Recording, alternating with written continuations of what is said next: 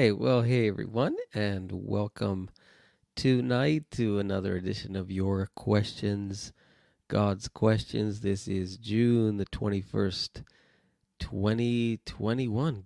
It's 2021, isn't it? June 21st, 2021. Boy, that sounds funny when you say it. And welcome tonight, and thanks for tuning in. I would invite you to hit that share button if you're watching on Facebook or YouTube. Please share the broadcast. We try and do this on Monday nights when I have some content. So I find people are shy, so I usually come in with a lead question here and try to answer a question that's been asked to me maybe during the week, or maybe by someone online, or maybe by someone who attended our church, or something like that. I'll have various ways of getting questions, but you can always ask me a question live on this broadcast at any point. I will try my best to answer it right away. If I can't, I will bring it up in the next broadcast. Okay, so people have a lot of questions these days, and pandemic certainly brings out more. And but most of the questions have been asked by somebody else before in life. Very rarely do you hear one that, wow, never heard that one before. So we tend to have a common experience there. But I would invite you to share the broadcast in any case, all right? And tonight's question, we'll do this fancy sharing here like this and like that. So tonight's question is about what happens when you read the Bible. We did this last week. Last week we were talking about reading the Bible, and when you don't understand what you're reading, how do you go about trying to figure it out? And we talked mostly about context last week, and trying to learn to read in context. When people say they don't understand the Bible, it really means they don't understand exactly what they may be reading at that time. Because most people, when they look at the Bible as a whole, they can understand a great bit of it, but there's some parts that they just don't understand, and it's very hard to comprehend some parts of it. And so when we say, well, I don't understand the Bible when I read it and get frustrated, what we really mean is I don't understand this book or this verse or this passage in the Bible, okay? So we talked a little bit about context last week, and the question came up while we were talking about the kind of the role of the Holy Spirit when you read the Bible. And this is a very, very good question, a very important question, because there are things that are said about certain passages that are said because a teacher or preacher says this is what the Holy Spirit told them about the passage. So right away, who can argue with the Holy Spirit, right? So if this is what God has told this person that the passage means, well then, I guess that must be what the passage means, right? So what is the role of the Holy Spirit in reading the Bible? And how does he interact with us, and how does he help us to read the Bible and understand the Bible? All right, I want to teach you a couple of terms here tonight. Let's see if this will work here. There we go. Okay, so I want you to distinguish between two words. The first word is prophecy. This is a word that's used an awful lot today, sometimes in the right way, sometimes not so much in the right way. But prophecy has kind of two definitions when you look into the Bible. Many people think that, well, prophecy is when someone said something in the Bible or someone wrote something in the Bible and it's a prediction about things to come. They say that's prophecy. And that's partially true. We certainly do see that in the Bible. There are things that are written, things that are preached out loud, that have been written down, that are in the Bible, that are certainly predictive in nature, and they predict things to come. They predict things to come that we see happen in the Bible. So, for example, in the Old Testament, you see this quite a bit, where there's predictions about a certain king, predictions about this is what will happen to the nation of Israel if they keep on behaving a certain way. This is coming, and then you see it happen in the pages of the Old Testament several hundred years later. Another example of predictive prophecy just came to mind, the book of Acts.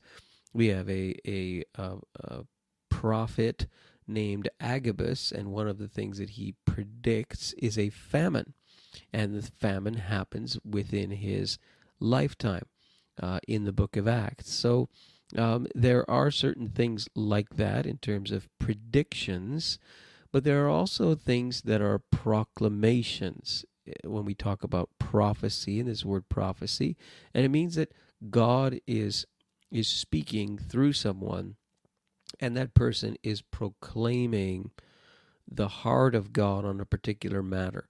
So, this is what the Lord says.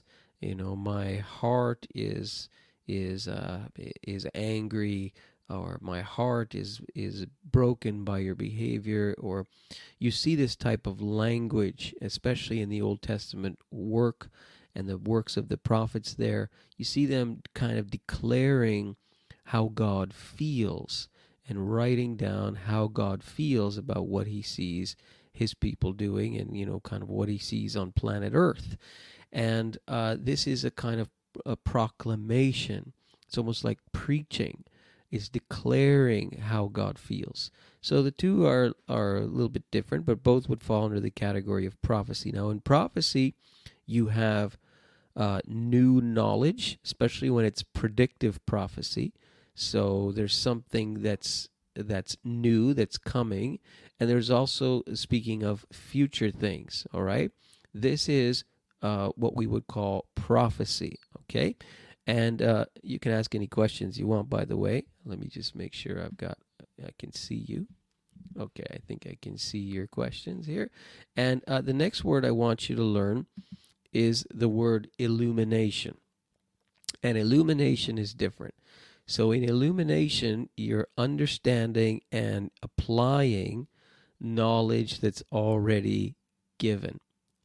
You're understanding and applying knowledge that's already been given. And what happens is the Holy Spirit illuminates that information. He illuminates that knowledge that's already been given. So, in other words, you're reading the Bible, the Holy Spirit gives you understanding of the passage and helps you to apply that understanding, okay? That's different from prophecy in the sense of there's new knowledge, new information, and often about future things, especially when you talk about predictive prophecy rather than prophecy that proclaims, okay? So there's a difference between the two, and what we're really talking about tonight is not so much prophecy but illumination. Now, the problem that happens is that people call their interpretation of a particular text as prophecy. So they say that the way that they're interpreting it and the way that they understand it, God told them that. And so they make it like it's prophecy, but it really isn't. It's just using that term as an authoritative term, as if to say, well, my meaning and my understanding and my interpretation is correct because God has told me so. And that's not the same thing as illumination. Illumination is when you learn, when you get a greater understanding and you apply knowledge that's already been given. Here's the thing. People often forget that the Bible that we read is a book. It's not magic in that sense. It's a book. Now, yes, the book has been authored by the Holy Spirit through humans, through people. He kind of superintended over the whole process of these people writing. They didn't write, in a trance or something. No, they wrote down. They were communicating with people. They we're often writing letters to people, and those letters we have in the Bible, or some of these prophets in the Old Testament would write these massive amounts of work. You got Isaiah 66 chapters long, and Jeremiah so many chapters long, and they'd write these huge works. And sometimes those are what we see in the Bible. Sometimes, we have a variety of different things in there. And the Spirit of God kind of oversaw that whole process. That's what we are trying to say when we say that the Bible is inspired by God. So these people wrote as they were carried along, the New Testament teaches, by the Holy Spirit. But the Bible is a book, and God uses literature to communicate with people. Well, there's an assumption there that we know how to interpret and understand literature. Either we're reading it ourselves and we can understand it, or we're hearing it and we can understand what we're hearing. So it's a matter of understanding and applying, and this is what the Holy Spirit helps us do, but we have to be able to have some basic principles about reading or listening to information in order to interpret it. I mean, when you get a letter in the mail, a really important letter, you don't just read one sentence of that letter, right? You don't just close your eyes and kind of stick your finger here. I'll put it. Stick your finger on the one sentence of the letter, read the letter, and then close it. Well, you say to yourself, well, I would never do that. I have to read the whole letter to understand what it's saying. Well, but we often do that with the Bible. We just read one verse and kind of pull it out of its context and just say, well, that's what God is saying. Well, God is assuming, in a sense, that we do know how to comprehend information that we're reading or that we're hearing that's said to us. And so, this, in the same way that you would read information, you read the Bible. And different kinds of information that you read a little differently. When you read a newspaper article versus a poem, well, you're reading those different kinds of literature in different ways, right? The newspaper article, you're saying, okay, this is a report of something that happened. Typically, that's what a newspaper article is. Well, we have the same kind of thing in the Bible. Matthew, Mark, Luke, and John are kind of like a newspaper article. It's a report of eyewitnesses to something that they saw and experienced, and they write it down. But that's very different from reading poetry. You wouldn't read poetry the same way as you read a newspaper, right? So there's a basic assumption, you could say, that God has about us, that, well, we can comprehend information. Maybe we're reading the Bible or we're hearing the Bible with our ears, but we can comprehend, we can grasp it. And those principles have to be followed. We cannot jump and say, well, the Holy Spirit told me the verse means this, so ha ha ha.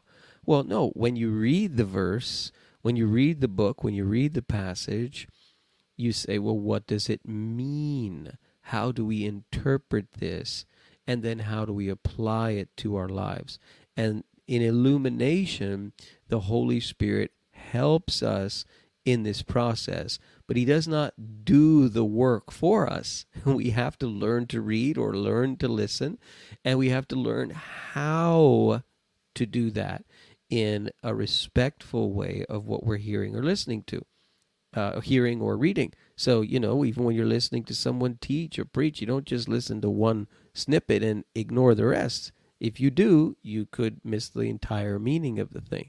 So, the Spirit, then, he helps us to understand, and he helps us to apply that knowledge. Well, you still have to do the work, but he comes alongside and helps us. Let me give you a few examples of this, and then show you some pitfalls sometimes that happen that in this whole process. Okay, Psalm 119. This is the longest chapter in the entire Bible. It's like 150 verses long, I think. And this is actually an acrostic. So the psalm runs through the Hebrew alphabet in stanzas. So the first verses 1 to 8 they all start with the equivalent of the letter A in Hebrew, and verses 9 to 16 with the second letter of the Hebrew alphabet, and so on. Each verse in Hebrew starts that way. It's intentionally done. And in Psalm 119, you see many things about this illumination process. Number one, verse 11, we could say, I have hidden your word in my heart that I might not sin against you. Fancy way for talking about memorizing the Bible. Why? That I would not sin against you.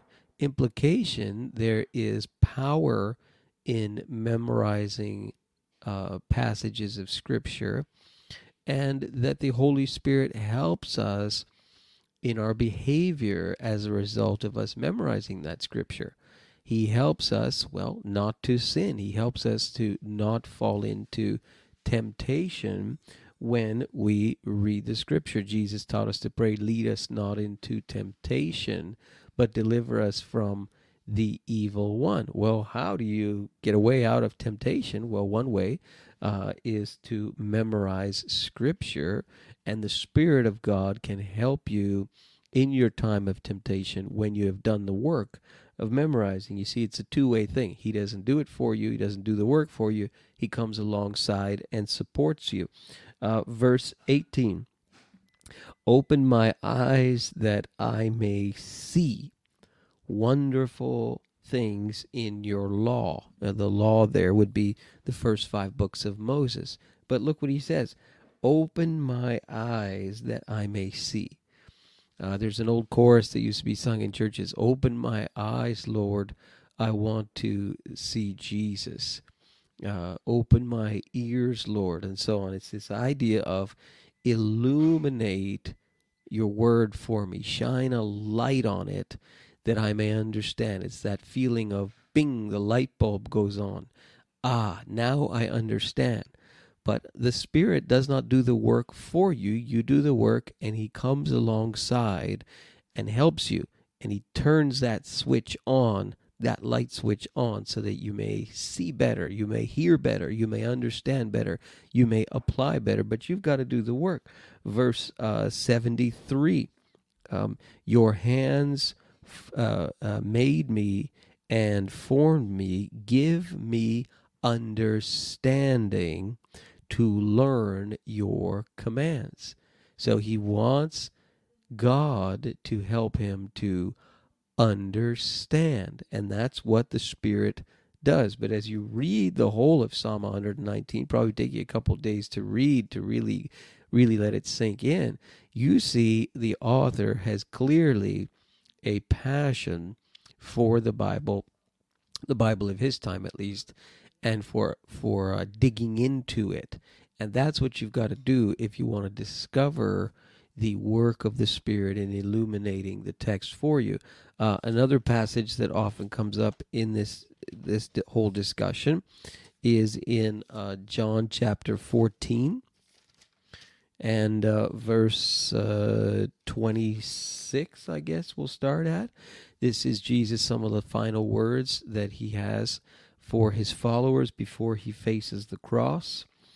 And he says this, all this I have spoken while with you, but the counselor, and in the Greek language that's a word that means one like me, the counselor, the Holy Spirit, is one who comes alongside, who is like me, whom the Father will send in my name. What will he do? He will teach you all things and will remind you of everything I have said to you.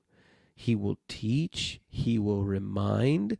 Now, this is really a prediction of the fact that the apostles will carry the message of Jesus to people through what they will write. how will he teach you? How will he remind you? Well, these people, Matthew, Mark, Luke, and John, and so on, these people wrote that message down, and the Holy Spirit teaches them and reminds them, and they write. It's somewhat predictive of the fact that these people would write this information down for us. But again, you see a teaching ministry and a reminding, if I can use that term, ministry of the Holy Spirit there. John chapter 16, let's say verse 12. I have much more to say to you, more than you can now bear, but when he, the Spirit of truth, comes, he will guide you into all truth. He will not speak on his own. He will speak only what he hears, and he will tell you what is yet to come. He will bring glory to me by taking from what is mine and making it known to you. So again, you see the ministry of the Holy Spirit here, with the word, with the message of truth. But there's nothing that says that he does all of this work sort of magically for you, or that you can, arbitrarily say, this is what a passage means, because the Holy Spirit told me that's what it means. Well, no, the Holy Spirit assumes that you know how to either read or comprehend things that have been said to you, as least as best as you can, and then he works with that. So you can't ignore the work of, reading and trying to figure it out, trying to read it in context and so on, trying to read you read the newspaper like the newspaper, you read the poem like the poem. In other words, you read the Gospels a certain way, you read the Psalms another way, you read the Proverbs another way, right? So you've got to learn to do that work. And we gave you one tip last week in talking about context, and the Holy Spirit comes alongside, you see, and he helps you to understand. Another passage that's relevant here, 1 John chapter 2. I'll start at verse 20. This is written also by John, who wrote the Gospel of John. And here he's kind of warning them about antichrists to come. He says this: you have an anointing from the Holy One, and all of you know the truth. I do not write to you because you do not know the truth, but because you do know it, and because no lie comes from the truth. Who is the liar? It is the man who denies that Jesus is the Christ. This was a false teaching they're dealing with at the time. Such a man is the Antichrist. He denies the Father and the Son. No one who denies the Son has the Father. Whoever acknowledges the Son has the Father also. Watch. See to it that what you have heard from the beginning remains in you. If it does, you also will remain in the Son and in the Father. And this is what he promised us, even eternal life. I am writing these things to you about those who are trying to lead you astray. As for you, the anointing you received, and you follow that word anointing through the New Testament, really, and the Old Testament, but the word, especially in the New Testament, it's the presence of Christ in you, specifically by the person of the Holy Spirit. As for you, the anointing you received from him remains in you, and you do not need anyone to teach you. Wow, that's something else. But as his anointing teaches you about all things. Remember, Jesus said he will teach you. That's the ministry of the Holy Spirit. He illuminates the text that's already there. He puts the light on so you can see it better, so you can comprehend it better, even as you're trying to see it and comprehend it and hear it yourself. His anointing teaches you about all things, and as that anointing is real, not counterfeit, just as it has taught you, remain in him. So the author, John, is assuming that wow, the ability of the Holy Spirit to help his audience understand what God wants to say is very powerful. Now, sometimes we still don't understand. Sometimes we still don't get it. And, we read it and read it and read it, and we try to interpret it, and we try to read it in context. And, we may try and, as I taught last week, you use a cross-reference Bible. Can I follow this theme through the scripture that I'm having trouble understanding? Is there anybody else who's talking about this?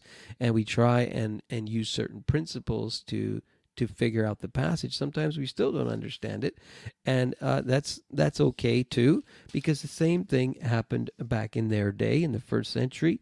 2 Peter chapter 3, verse 16.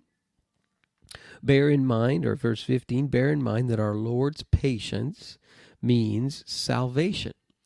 Just as our dear brother Paul, this is Peter writing to believers, scattered believers, and he says, just as our dear brother Paul, that would be, yes, Paul of Tarsus, also wrote you with the wisdom God gave him. Watch verse 16. He writes the same way in all his letters, speaking in them of these matters. His letters contain some things that are hard to understand. So you ever read some things that the Apostle Paul wrote? He say, this is hard to understand. Yep, they do. Hard to understand. They contain some things like that. But what does he say? Which ignorant and unstable people distort, as they do the other scriptures, to their own destruction. So sometimes he's saying there are passages that are hard to understand, which people will distort those passages, and they have a pattern of distorting those passages, and it's to their own detriment that they do that. So you read, you do the best you can to read, you do the best you can to understand, you do the hard work that's necessary, and the Spirit of God comes in, and it's like turning on the light. Now I get it. Now I understand.